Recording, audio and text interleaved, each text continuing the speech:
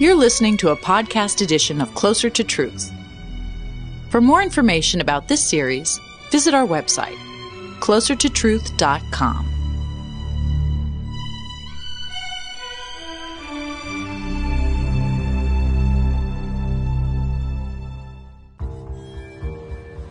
I think about the future. Not only my lifetime, but far, far beyond.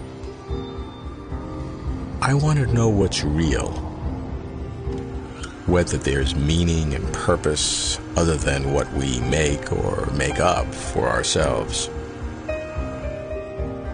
Somehow I sense the future holds clues. Generally, when we think about the future, we think 20, 30 years. To speculate 1,000 years seems impossible. 150 years ago, the fastest communication was the Pony Express. Today, the World Wide Web pulsing at light speed is virtually instantaneous. Now, try to imagine 1,000,000 years, 1,000,000,000 years, and even beyond. Into what? What's the far future of intelligence in the universe? I'm Robert Lawrence Kuhn, and Closer to Truth is my journey to find out.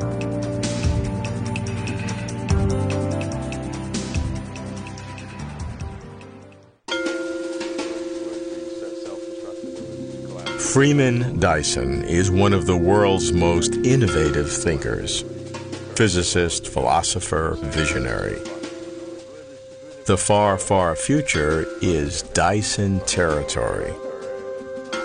We meet at the Institute for Advanced Study in Princeton. I ask Freeman to categorize the far, far future. I make a distinction between sort of four futures. The first, the future of the solar system, which is, say, 1,000 years, when humans will bring the solar system to life, and so we are more or less spread over the solar system. 1,000,000 years it'll take roughly to spread over the galaxy.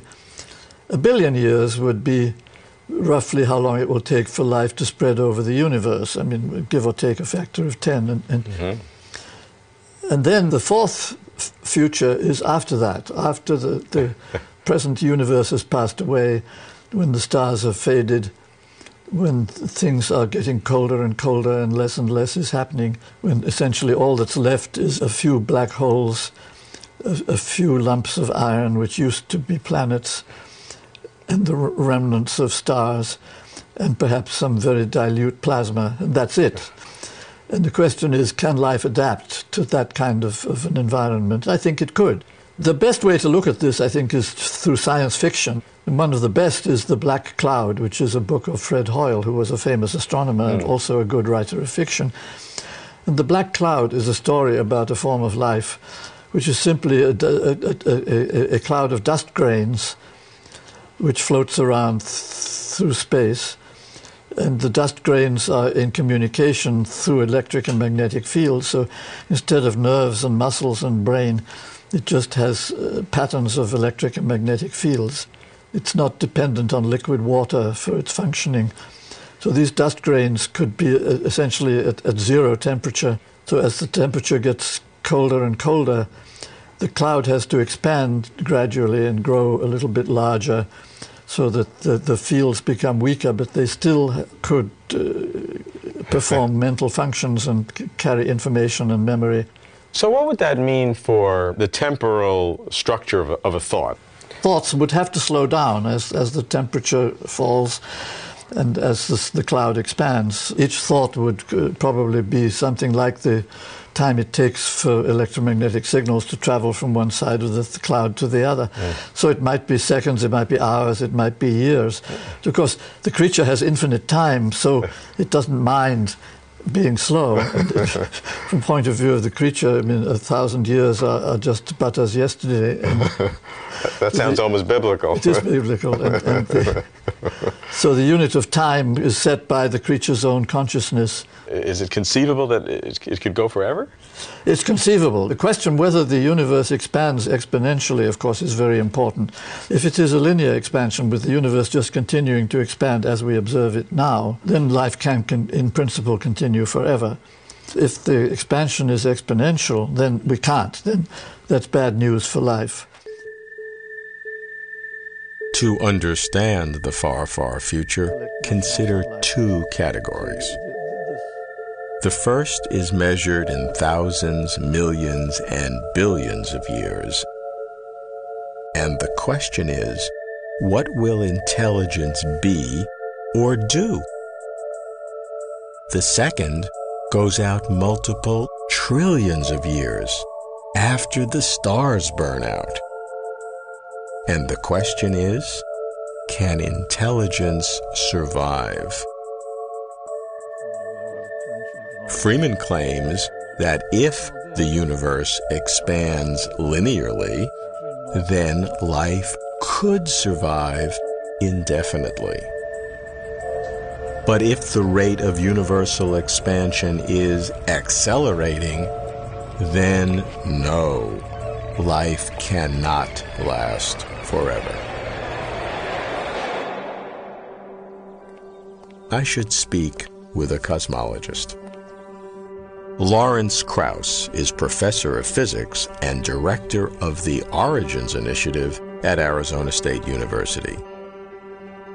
He loves speculating about the far, far future, but he does so with tough-minded realism.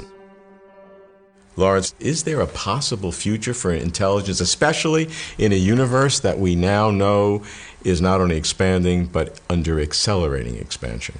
Well, if that acceleration continues, as I like to say, we live in the worst of all possible universes to live in for the future of life. So much for intelligent design. But you can show that among all universes that are continuing to expand forever, a universe which is accelerating, life will end in such a universe before it will end in any other universe.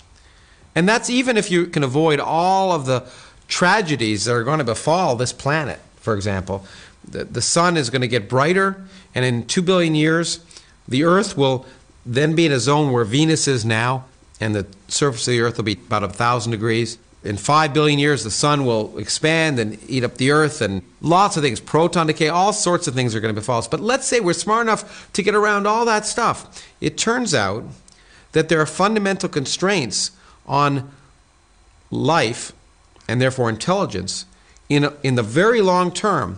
We do know, for example, that for a long time, life can exist as we know it with intelligence that's powered by solar power, which is what our planet is, for at least, 1 trillion to 10 trillion years. Because there will be stars more or less like our sun that will be around for that long. There'll be life and there could be intelligence, but it won't be very happy, okay? Because, especially if it's intelligent. Because if the universe is accelerating, then the rest of the universe is slowly disappearing before our very eyes. Distant stars are moving away from us faster than the speed of light. And if we wait long enough, everything outside of our local cluster of galaxies will have disappeared. But you go far enough into the future, and you wind up with nothing. That's you what wind up like. with a random photon every galaxy's space. Oh, I know, but if you're willing to be a science fiction aficionado or very inventive physicist, you might say, "What do you mean? Big deal. Your sense of time could change, right?" So right now, a few minutes may seem like a lot, but in such a universe, you could have a living system where if it had a thought every 10 trillion years, that would seem normal. We have a pace of life that's based on really the energy available to us now. You could imagine living conscious systems which have a very different pace and therefore can extend out at least a lot farther than you'd imagine otherwise. All modes right now seem like they will suggest that life will end. But, see, I don't want people to get too depressed, because the nice thing about life is also the following. It's a fluctuation. It locally stores energy. In a universe that's getting more and more random, life likes to build up complexity. And so even if our life dies out, one could imagine at some time arbitrarily far in the future, a fluctuation occurs which allows intelligent life to exist again for a little while in a cosmic future, and then again and again. So you might have islands in time of intelligence. So even in a hopeless, pointless, miserable universe, there's something to look forward to. The expansion of the universe is accelerating. Life cannot survive forever. Ultimately, all will be gone. So, Lawrence says, the universe is hopeless, pointless, miserable. Based on what we know today, he is correct. But maybe it's too soon to know. Visionary Ray Kurzweil envisions a different kind of future. Looking through the lens of technology, he sees a picture that is stunning. Because when technology grows exponentially, everything we think we know changes dramatically. Ray, if we try to look out 1 million or hundreds of millions of years, what can we now think about differently than we did in the past? The important perspective to have is that the progression of this is exponential and not linear. So our whole species, the technology-creating species, evolved in only a few 100,000 years. And then evolution, the cutting edge, focused on human technological creations, and that became its own evolutionary process. It started with steps that were tens of thousands of years, stone tools, fire. And if you look at today, we're actually doubling the power of information technology every year. Doubling every year is pretty fantastic because that means multiplying by 1,000 in 10 years, 1 billion in 30 years. We carry in our pockets computers that are many thousands of times more powerful than the entire computation that all of MIT had when I went here 40 years ago. And imagine multiplying it another billion-fold while at the same time we shrink the size of these devices 100,000 in the next quarter century. For $1,000, you'll be able to have enough computation to simulate the entire human brain. That'll cost $1 in 2030. It'll cost a penny in 2037. Go on to 2045. That's a date I've designated as the singularity. The non-biological intelligence that our civilization creates will be 1 billion times more capable than all of the biological intelligence. You got another 50 years, and it'll be trillions of times more powerful. So that's a really fantastic transformation. Think ahead 1 million years. I mean, it's hard to think ahead 100 years if we're going to multiply the intelligence of our civilization, trillions or even trillions of trillions fold within a century or so.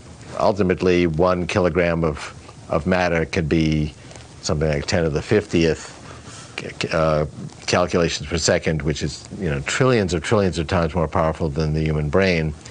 That's the ultimate limit. We will get to those limits by, say, on the order of 100 years from now, and we will saturate the matter and energy that we care to devote to computation in our vicinity, say on this planet, and even, say, some nearby celestial bodies. At that point, there really is a limit, and the only way to really expand is to expand out into the rest of the universe. Ray claims that non-biological intelligences will cause disruptions within decades. What then in 1 billion years? It's almost impossible to see beyond this short-term disruption, Ray says. So 1 billion years is inconceivable. But if Ray is right, so many questions scream out at me. What will it mean to be human? What are the ultimate limits of intelligence? Can radically new technologies alter the destiny of our universe? Exploring the far, far future demands that we look far out. Among real scientists, I do not know anyone more far out than Frank Tipler, a physicist at Tulane University. His far, far future is really wild. Frank, I guess I'm normal in that I would love to be immortal. You claim that there's a way we can be in some far future of the universe. Are you kidding with me? I think not only is it possible, it's inevitable that every person who is living now and who has ever lived will be resurrected in the far future, never to die again, i.e. the claim made by all the traditional religions. All right, tell me how it works. Pure physics, Robert. What happens is, over time, physics is going to require living things to move out and take control of the universe. One of the things they'll do is counsel the acceleration that the universe is now undergoing. When that happens, the universe will expand to a maximum size and then start to collapse in and on itself. Now, as that occurs, life will be able to gain control of the entire universe and use the power of collapse. Energy will be released in the collapse to increase their power literally without limit as you're going into the final state of the universe, the final singularity. So what's happening is computer power is increasing without limit all over the universe as you're going into the final state. Now eventually the computers will become powerful enough that they can make a perfect emulation of the entire universe today, and everyone who has ever lived will be recreated as a computer emulation. How do you communicate or transmit the consciousness that we have now, the first-person experience? Maybe it'll look like me, it'll look like you, and maybe it will feel like you, it will act like you, it will think like you. Anybody interacting, of course it will be you. Things which are identical down to the quantum state. And this will be so accurate a reproduction, it will be identical to the current you down to the quantum state. The quantum theory of identity says it will be you. And just as a secret, you really believe this? Of course I believe it. I believe in the laws of physics. The laws of physics insist this is true, therefore I believe it. I'm a physics fundamentalist. To me, this is ludicrous on multiple levels. Nature of consciousness, limits of physics, fallacies of extrapolation. So bizarre, it's not even wrong. However, I do like how Fearless Frank tests ultimate boundaries as he pushes serious science to absurdity.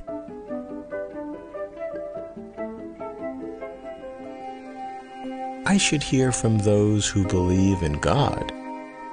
To theists, the future is core. But how do theists integrate what theology promises with what cosmology predicts?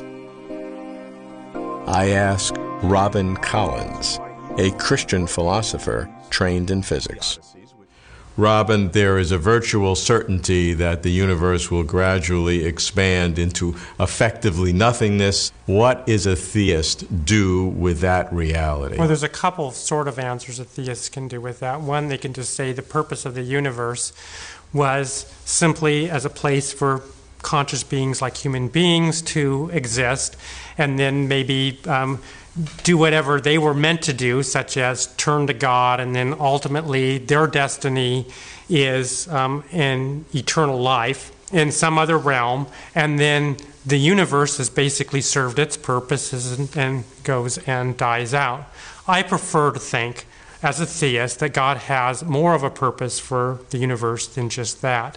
The universe itself is ultimately destined to participate in the life of God. And how do I reconcile that with science? Well, I would claim that as far as we know, there may be a subtle order that we do not see in the universe that's going to be activated somehow, resulting in a transformation that we can hardly imagine of the universe. Think of the caterpillar. If we looked at a caterpillar right now, and we didn't know that it was going to turn into a butterfly, we would probably extrapolate out it will just remain a caterpillar. We wouldn't see that hidden information that's in the caterpillar to become a butterfly. In fact, from the caterpillar's perspective, it couldn't even imagine being a butterfly. Same thing for the universe. So your belief is that the place that we will experience this afterlife is a transformation of the current heavens and earth. It might be the transformation of this world and some other stuff. Maybe we could move from this world to another universe that was created and underwent the same transformation. But the point is that we would spend our eternity in that transformed We would universe. be connected to that universe in eternity. And this would be a bodily resurrection, or? Right, it would be a transformed body too. So I think the body itself is transformed or resurrected at the same time as the transformation of the universe.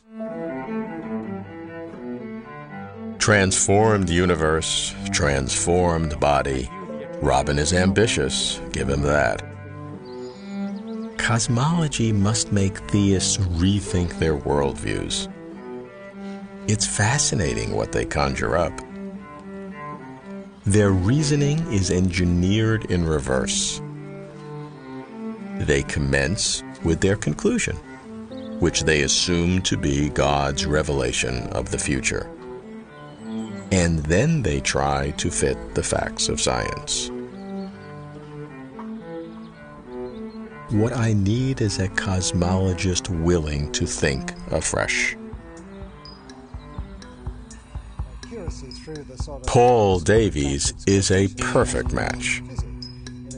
A serious scientist, he ventures further than most colleagues would dare. Paul directs the Beyond Center for Fundamental Concepts at Arizona State University. Paul, how do you project forward the intelligence we know we have today? How will this develop in this universe over these trillions of years? We have two contrasting images. One is where life arose on Earth and then intelligence just sort of came like a spark out of nowhere and was snuffed out within the twinkling of a cosmic eye. And maybe the entire history of the universe, you've just got this one planet and this one little sliver of time where beings arose that could put their finger on the pulse of the cosmos and discern the rules on which it runs. What an extraordinary thing that would be. The other extreme would be where somehow life and intelligence are widespread in the universe and they spread out more and more and more. We could cross the entire galaxy in a tiny fraction of the age of the galaxy.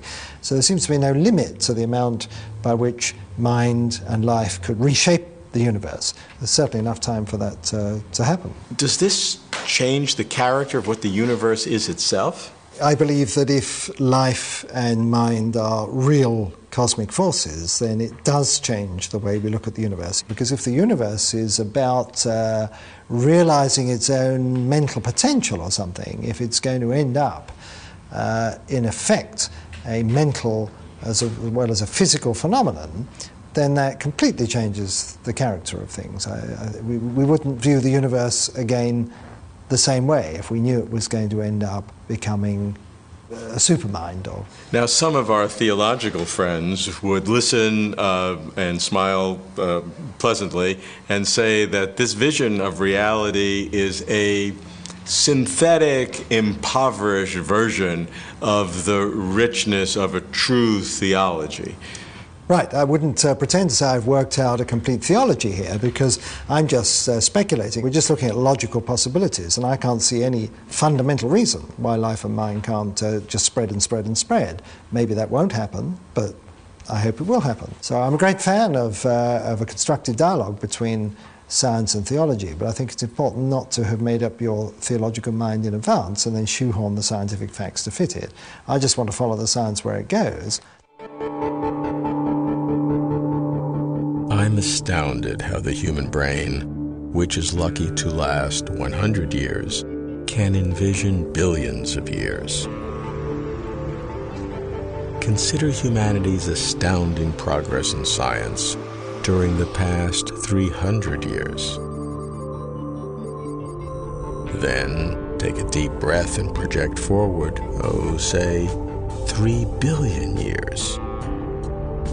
Life spreading out to populate and saturate the universe. galaxies transformed into vast computers. Life evolving in a diffuse, expanding universe where there are no structures, only particles. But is any of this meaningful for us?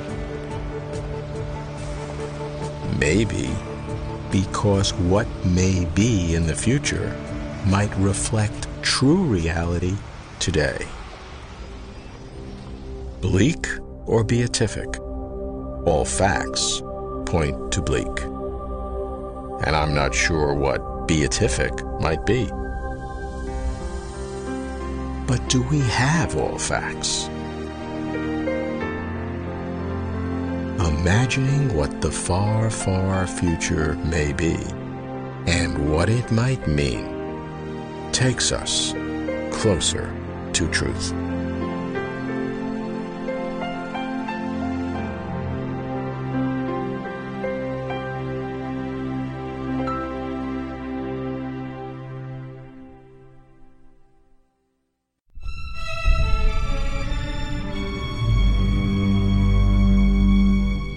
To watch complete conversations with over 100 of the world's leading thinkers on cosmos, consciousness, and meaning, visit our website, closertotruth.com.